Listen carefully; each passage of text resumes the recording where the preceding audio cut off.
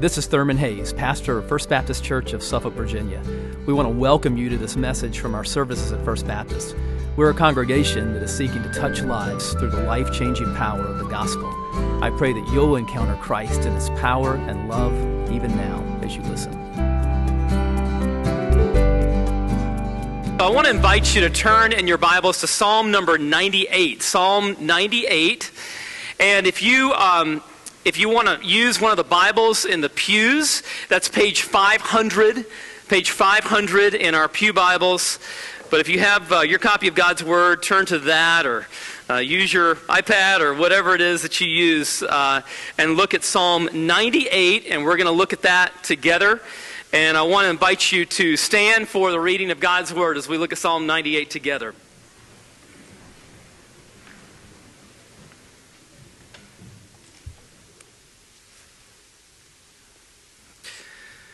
Oh, sing to the Lord a new song, for He has done marvelous things. His right hand and His holy arm have worked salvation for Him.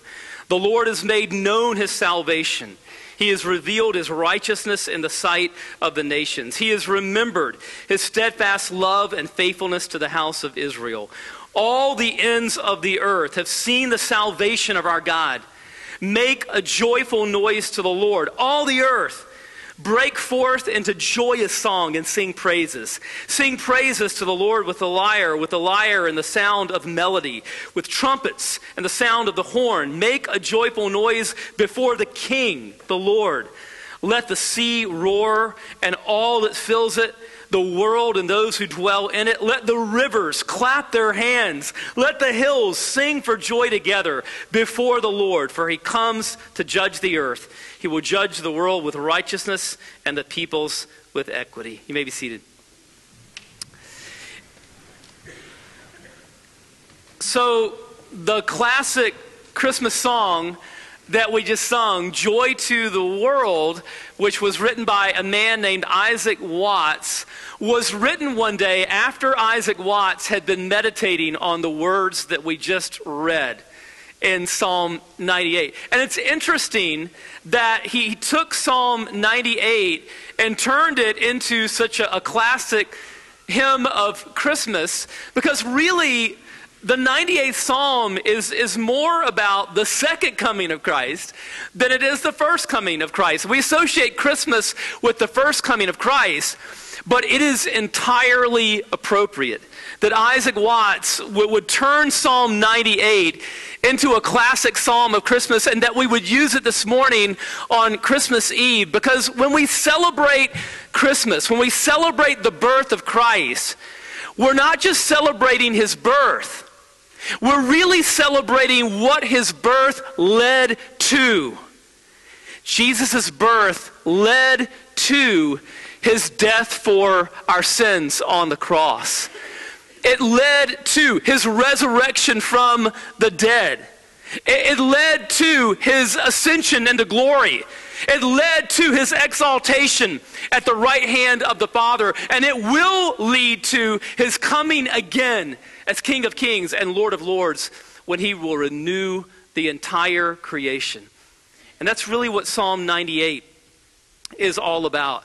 It is about how God, through Christ, has rescued us in the past. It's about how He is our rightful King in the present. And it's about ultimately how He is going to bring renewal to the whole creation in the future. So it's really about expanding praise. It's praise that expands from Israel to the nations, to the entire creation. Let's take a look, first of all, at the fact that He is our renewer in the past. So in verses 1 through 3 of Psalm 98, Israel is invited to praise God for His marvelous works, and specifically the marvelous work that they are praising Him for and that they are joyous about is what He did for them in the Exodus experience. So for us, tonight is like a very holy night. In fact, we're going to sing those words before we leave here today. Holy night. But for the people of Israel, the most holy night was the night that God brought them out of slavery in Egypt. They had been suffering in slavery for hundreds of years, and in their pain, they cried out to God, and God heard their cry, and God came to them, and he said, I want you to slay a lamb, the Passover lamb. And when you take shelter beneath the blood of the lamb, the death angel will pass over your house, and I will lead you out into freedom to the promised land. But that Exodus pointed to a greater Exodus, because God knew that one day he was going to come, and that he himself was going to be bound. He himself was going to be put in bondage and nailed to a cross, and that his own blood was going to be shed that would enable us to have salvation, as Jesus died as the ultimate Passover lamb. And so, just as the children of Israel were enslaved in Egypt, the Bible says that by nature we are enslaved by sin and death. But just as the children of Israel cried out to God in their slavery and he heard their cry, we can cry out to God and he will hear us and he will deliver us and save us through his Son. And just as the children of Israel took shelter beneath the blood of the Lamb, we are invited to take shelter beneath the finished work of Christ, beneath the covering of his shed blood. Just as God led them out and delivered them in freedom, he will hear our cry and he will deliver us. Just as the children of Israel passed through the waters of the Red Sea, we passed through the waters of baptism, and just as they were on their way to the promised land, we are on our way to the ultimate promised land, a new heaven and earth, which we'll talk about in just a few moments. And so God is our rescuer in the past. Second, he is our rightful king in the present.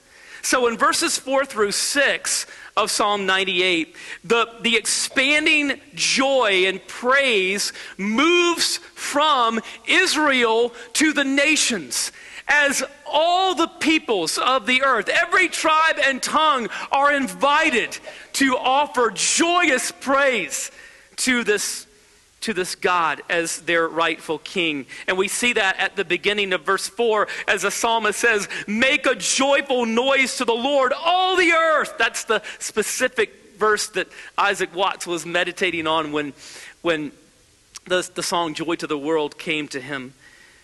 Make a joyful noise to the Lord, all the earth.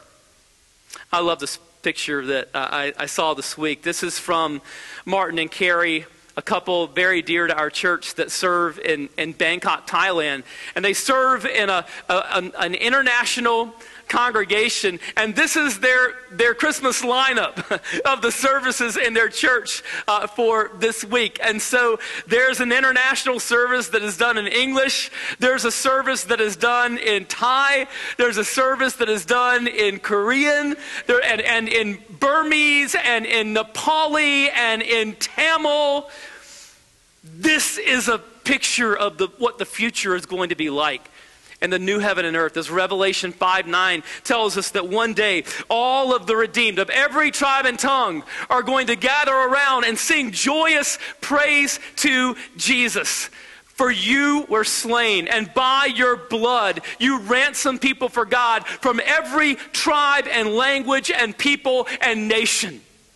This is why we do missions, because God desires, and we desire along with him, for people of every tribe and tongue to experience the salvation and to be able to honor God with joyous praise. This is a picture that our team in Haiti took this past week. Many of you were praying for them. And part of what they did this week was they prepared these children to take part in a nativity play. And so this week, as they did that, joyous praises to the king resounded from the city of Moe, Haiti. And our desire is for joyous praises to resound to this king from every town, every small city, every mega city, every village, every hamlet, from every ethno-linguistic grouping of people on earth. That's what the future is going to be like in the new heaven and earth, and that is what we are to model and to seek in the present. And listen, if all the peoples of the earth are invited to know this king and to experience his salvation and to offer joyous praise to him, then friend, that includes you. It includes you. Let me tell you something. Life works a lot better when we climb down off of the throne of our own lives and we let Jesus be king and take control. He invites you to that today. He is our rightful king in the present. Third, he is the renewer of the whole creation in the future. So in verses 7 through 9, we see these incredible images of rivers clapping their hands and hills singing for joy together. Now, obviously, this is like a poetic personification, but it's a poetic personification of something that is going to be reality in the future, and it's this.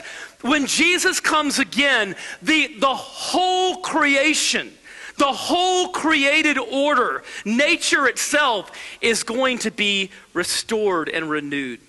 Because right now, when we look at nature, I mean, we see beauty and we see incredible grandeur, but we also see disorder in nature, right?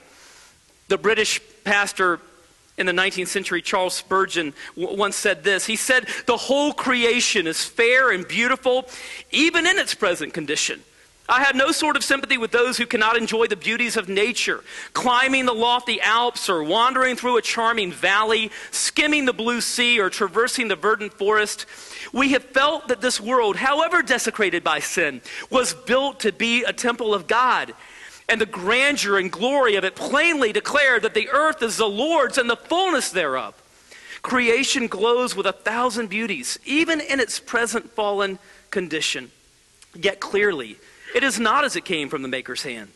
The slime of the serpent is on it all. This is not the world which God pronounced very good. We hear of tornadoes, of earthquakes, of volcanoes, of avalanches. There is sorrow on the sea, and there is misery on the land, and into the highest palaces, as well as the poorest cottages, death, the insatiable, is shooting its arrows." Verses 7 through 9 are telling us about a time when all of the disorder in the created world is going to be gone. It is telling us about a time when death will no longer shoot its arrows.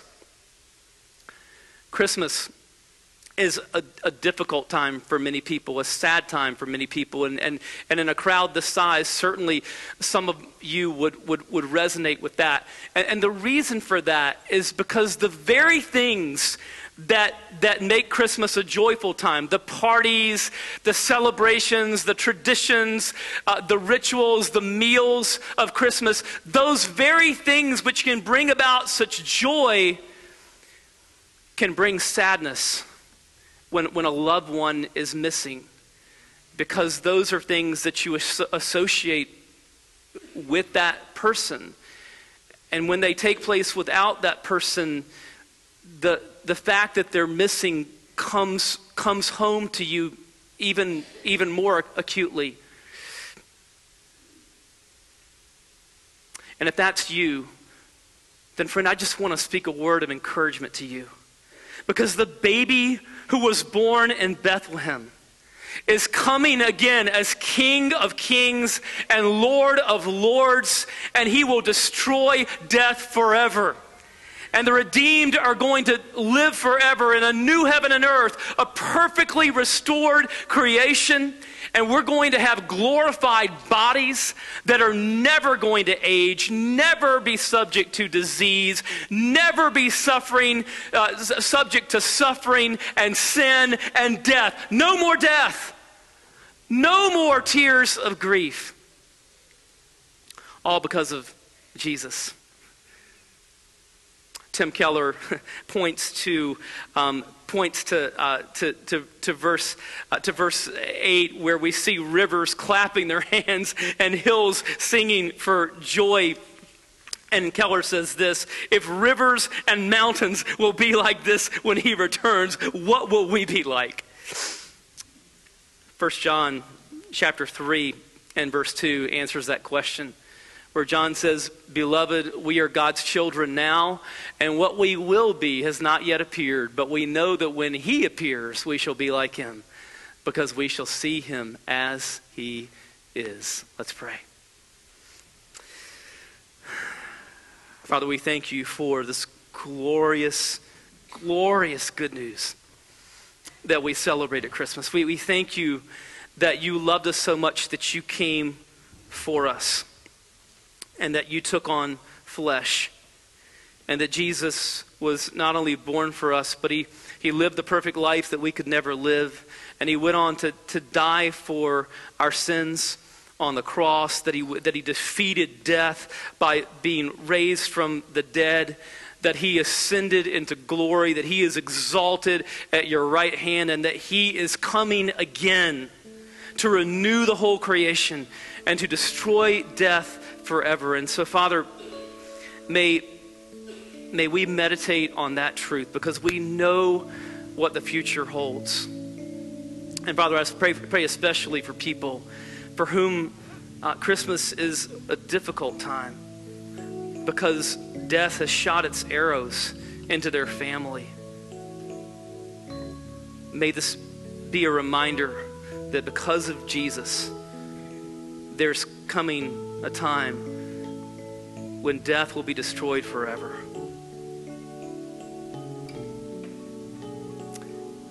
And we thank you for that. It's in the name of Jesus that we pray. Amen. And now, as the Christ candle in the middle is lit, and as the candles of Christmas are lit all around, may our hearts be lit with the hope that the one who was born in the darkness of Bethlehem is coming again to light up the world.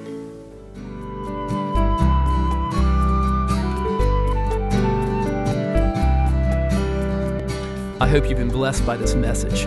Christ is the answer for every need, now and for all eternity. As someone once said, Jesus plus nothing equals everything, and everything minus Jesus equals nothing. Have you trusted in Jesus as your Savior? If not, why not now? His arms are open wide to receive you. It may help to pray a prayer like this: Father, I know that you are holy and that I have sinned and fallen short of your glory.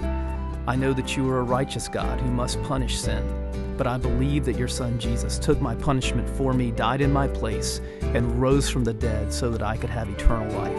Right now, I turn to Jesus and trust in his finished work for me. In his name I pray, amen. You know, the Bible says this in John 1:12, to all who did receive him, who believed in his name, he gave the right to become children of God. And that means that if you've received Christ, God has adopted you as his beloved child, his very own son or daughter. Just imagine it. Almighty God, the Lord of this universe, the one who possesses all authority in heaven and earth, is now your loving Father, and you are his child. You say, I love him. How can I honor God with the rest of my life? Well, when you love someone, you want to spend time with them. We get to know God through his word, through prayer, and through his people. I would encourage you to pick up a copy of the Bible and begin to read it. Begin to pour out your heart to him in prayer. And find a church family where the Bible is preached, where Christ is exalted, and where his love is flowing. If you're local, I want to invite you to the church I pastor, First Baptist Church of Suffolk, Virginia. I'd love to meet you and help you in your Christian journey. I would love to connect you to some other people who love the Lord and who would love you too. Come to one of our services. Be sure to speak to me before or after the service. Maybe you live outside our area. I'd love for you to write me. My email is pastor@fbcsuffolk.org. Tell me what God is doing in your life. If you have spiritual questions I could help you with, please let me know. We're on this journey together.